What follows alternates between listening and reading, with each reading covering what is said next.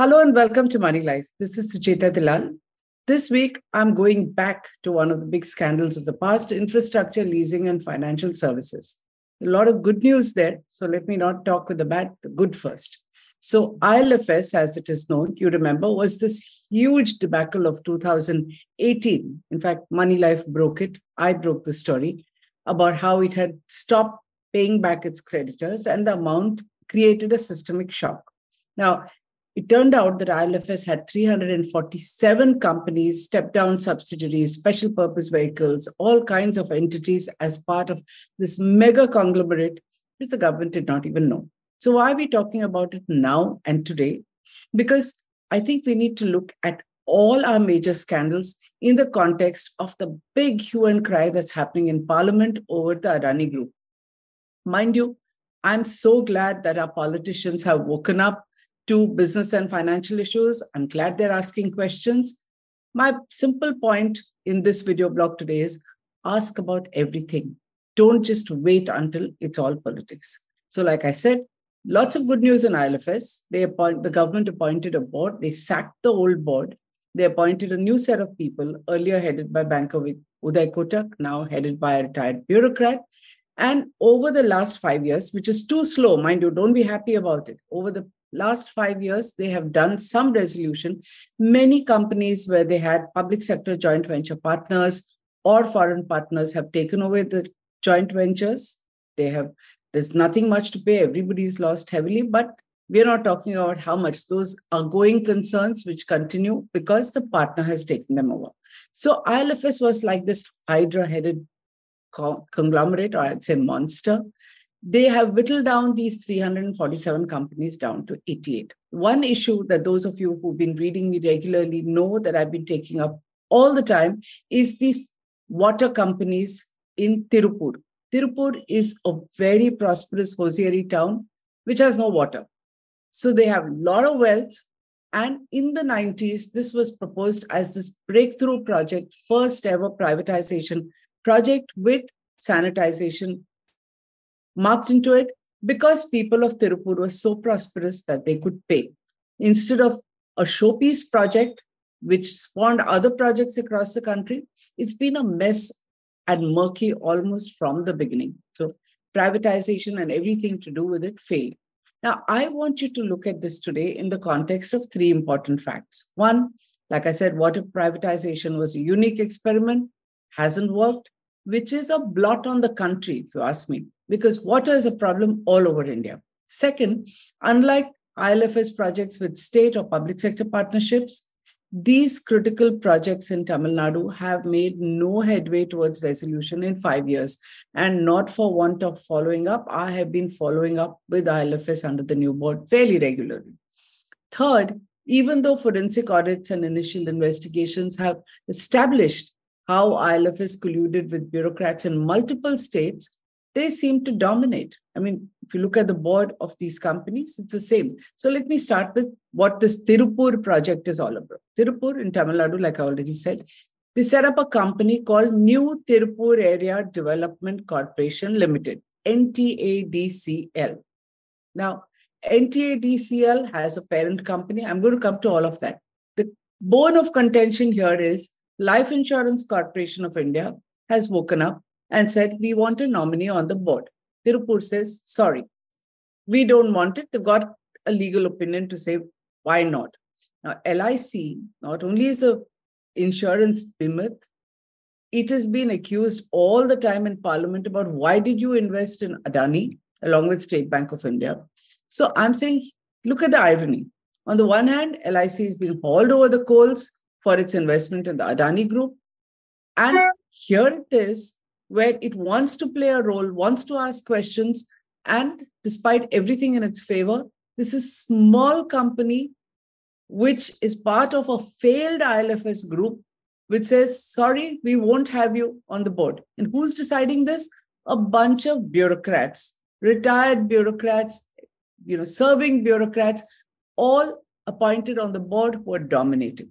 So what better example to prove that good governance, investigation, and regulation is never a serious concern for our politicians. It's only about politics. So we will make a noise when there's political mileage. We will not make a noise in public interest. Let's look at this. I'm going to keep calling it the Tiruppur company more closely because it's easier for you to understand. Like I said, it was incorporated in the 90s as a joint venture between a Tamil Nadu government company and ILFS and the beneficiaries of the water and sanitation, which is the Tiruppur Exporters Association. Like I said, they had plenty of money.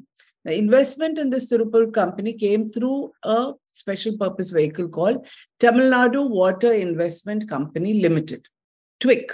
TWIC is easy, right? So Tamil Nadu Water Investment Company is a parent company. It holds 32% of the equity in this Tiruppur company. ILFS only 11.6%. And there is a Mauritius-based foreign institutional investor called AIDQUA Holdings, IDCA Holdings, which is the only foreign investor and holds 27.89%. There are smaller investments from LIC, GIC, and others. Now, the main point here is that although ILFS's shareholding looks small, just about 11%, it has a 54% ownership in the parent TWIC. TWIC is being a joint venture. So with TWIC, it has been controlling everything that happens in this Tiruppur water company. More on this later, keep it in mind. Now, typical of how ILFS operated, things went sour decades ago. And I've said this in one video blog after another. Legal battles started. ILFS was attempting to saddle the company with all kinds of costs, which investors objected to, especially the foreign investor IDCA. They wanted to dump 10 crores, which was to manage an escrow account, for a loan taken from USAID, a US multilateral agency, which hadn't even been informed to this company. Cost of incorporation of TWIC, the parent, was also going to be saddled in this company. Why? Don't know. I mean, if ILFS wants 54%, they should have paid the cost, but they wanted it here. Later, they unilaterally, when things got a little hot and they wanted to bring in investors, they wanted to borrow more, and things weren't working, so they wanted a corporate debt restructuring, they unilaterally wanted to change the shareholding pattern against the initial terms of contract. This has gone to court. In fact, right until it crashed in August 2018, ILFS has been so powerful because of its influence and tie-ups and collusions with state government bureaucrats and central bureaucrats. And if you remember, I've repeatedly said ILFS is more of a bureaucrat scam, IAS officers, than a political or minister scam. They also colluded with regulators who turned a blind eye to allegations of wrongdoing. Litigation was managed so that it dragged on for decades. Again, important in the context of the Supreme Court saying investors should be protected. ILFS investors who thought they had invested in AAA-rated debentures have lost money. Nobody's concerned. These are investors also, but no hearings happen. It doesn't even come up. It's now before the apex court. Things are before the bankruptcy court, the appellate court. Nothing much happens. I have written about Tiruppur and the water projects in detail starting in October 2018. I'm showing you a few links here, but those of you who are interested, ideally go to Money Life and read these articles. So 31st October and 12th December, I also talked about how one of the companies, IDCA Holdings, had written to the Reserve Bank of India expressing serious concern. I mean, talk about a whistleblower who's unknown. Here is a major shareholder who blew the whistle. RBI actually wrote to them in writing saying, sorry, we can't do anything. And has anything happened in the last 5 years to regulators who did not do their job? They are not even being questioned. So when you hear SEBI in Parliament, you need to ask even your politicians, hey, how about RBI? How about the past? Remember, ILFS was a systemic shock. Now, we thought this high-handedness would have ended after 2018, but I've always said you have another bunch of bureaucrats and one banker who's now stepped away to run this. It'll still be under their control. So look at what happened. Bunch of retired bureaucrats are in charge of resolution. They have 5 entities helping them, including very expensive lawyers, M&A experts, forensic auditors, huge cost, and it's dragging on for 5 years.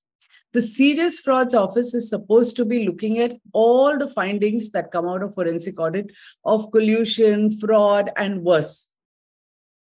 Forensic SFIO has gone completely silent, even though forensic audits come out with regularity and nobody even bothers to read them anymore. So Grant Thornton was commissioned. These reports are in the public domain. They have confirmed large-scale fraud, mismanagement of funds, how a cabal close to Ravi Sarthi, the longest-serving managing director and chairman, were ruling the roost over 347 companies, total disregard for regulators, for statutory audits, for credit rating, capricious actions, circular deals that hid poor financial performance until it went bust, and how high credit ratings were engineered through dubious inducements, causing losses to retail investors. Again, as I wrote earlier, nothing has changed in the Tiruppur water companies. There is an IAS board. Then in December 2022, things changed when suddenly ILFS decided that its 54% holding in TWICL will be sold to the Tamil Nadu government. So it's not going to operate at Tiruppur. It's operating at the higher level, wants to sell, and says, whatever the mess at Tiruppur, let it be, let them fight it out. We are selling the parent company. So the Tamil Nadu government will be in charge and they can dictate fully about what they want to do. Frankly, it's astounding that this can happen. And without speaking a word, this is where it is heading. Around that time, LIC said, hey, we want to be on the board. Now, according to the shareholders' agreement, all parties would have to give prior consent to such a decision for TWIC to sell off 54%. Have they bothered? No, because they're government appointed and government thinks it can do anything. Now, these shareholders are IDCA, LIC, GIC, a bunch of other insurers. But obviously, they didn't intend to do that because nobody has come to Tiruppur and asked them. Now, this is not going to happen very easily because IDCA, as I said earlier, has litigation pending in the Supreme Court, even about how its shareholding was changed unilaterally. It has filed before NCLT, NCLAT. These things don't seem to make progress, and this has been happening since 2018, brought to the notice of the new board, and has been going on even much earlier. Now, let's look at LIC. So like I said, when LIC wanted to be on the board, the company said no. Who is the company Tiruppur? Who is it managed by? The new management is headed by Mr. Shivdas Meena, IAS officer, Managing Director Chandrakant B. Kamble, another IAS officer.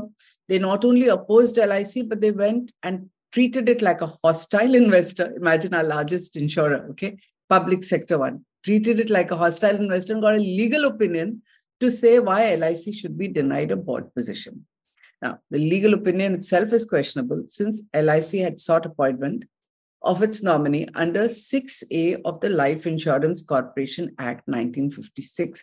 Now, this is something that all investors of LIC also have to understand, that LIC may be listed, maybe under SEBI regulation, has gone public, it's following the corporate governance and disclosure norms like any other, but it remains a hybrid institution with all kinds of phenomenal powers which are superior to the Companies Act. Now, I'm going to read from this and I'm going to put it up on the screen for those of you who want to see.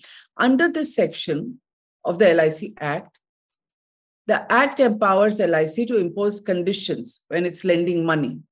And I quote, as it may think fit, necessary or expedient to protect LIC's interests, into bracket, and concerns in which it has an investment, including the appointment of one or more directors, the key question here. I'm going to jump and go to another key part, which says, which shall be valid and effective, notwithstanding anything to the contrary contained in the Companies Act 1956 or any other law for the time being in force, or in the memorandum, articles of association, or any other instrument relating to the concern, and any provision regarding share, qualification, age limit, number of directorships, removal from office of directors, and such like conditions contained in such law or instrument aforesaid shall not apply to any director appointed by the corporation LIC here in pursuance of the arrangement as aforesaid.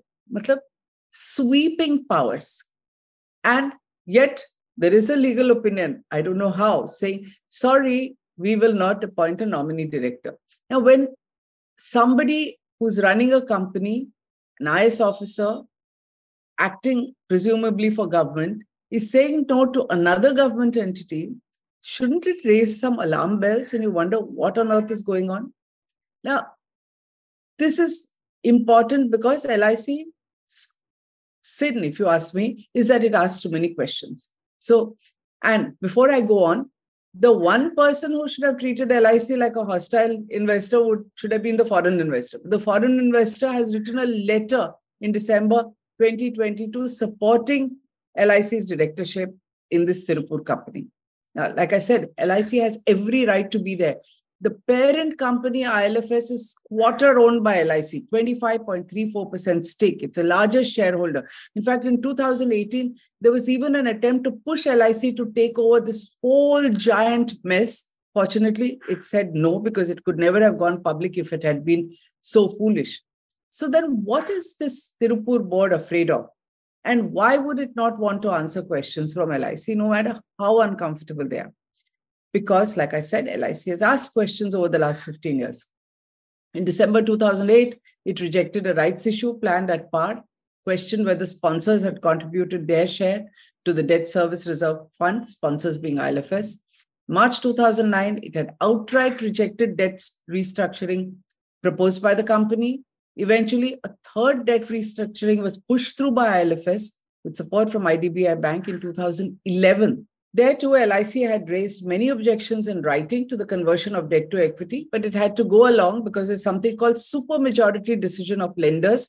So if the supermajority agrees, everybody has to agree. But LIC has never signed the master restructuring agreement dated 29th March 2012 for the corporate debt restructuring. I also told you that IDCA wrote to RBI. RBI, as the regulator, shamelessly refused to intervene. LIC is already a big loser with its investment in ILFS. As an equity holder, it's not going to get anything back. It's already lost money in Tiruppur because it was supposed to get a certain return that hasn't come about since the 90s. IDCA, the only foreign investor, is already in the Supreme Court. There are cases going on in what it says was an attempt to transfer shares in violation of Articles of Association of NTADCL, ignoring a dispute that's already sub judice. So IDCA has protested even what is planned now. How can a board comprising IS officers say we will do what we want to because we are government? Looking at it dispassionately, it would appear that the new government-appointed board is behaving no different from the old one. In fact, so many things are the same. It continues with the same legal firm of Cyril Amarchand Mangaldas, which has been in the news because of the Adani connection. The Cyril Amarchand Mangaldas continuing as a legal advisor had been controversial 5 years ago. What happens is there's no action. They stick to it. And then the rest of us, including the media and investors, helplessly keep quiet. So it carries on. The Tamil Nadu government is also happy to have bureaucrats play along. Though Tamil Nadu is an opposition ruled state, has a fantastic and knowledgeable finance minister, but its political leaders seem to have a different stand when it comes to Adani and different stand when it comes to ILFS. And mind you, ILFS is not a minor matter. It was a huge scandal. It collapsed under the weight of its dubious dealings. Regulators were caught failing to have done their job. It caused a systemic shock, which led to a whole bunch of failures in the NBFC or finance company space, including, as I repeat, losses to investors who thought they were holding AAA rated debt of ILFS. Resolution, extremely high cost. People who are making the most money are the lawyers and advisors, going on for 5 years, no sign of ending. Now, if our politicians want regulators or even large public sector entities like LIC and SBI to act decisively, to act independently, they need to be empowered, supported, questioned in every major scandal, not only when it is politically expedient to do so. Supreme Court now wants a committee to protect investors after the Hindenburg report because they're short selling. But This protection also has to extend with every scam. Satyam investors didn't get anything. ILFS investors are not getting anything. But Adani creates a problem. There should be a committee to protect, which can happen in a couple of days. If you ask me, genuine investor protection should not and cannot be on a case-by-case basis. Do you agree? If you agree, please think about this, spread the word, share this video. Thank you so much.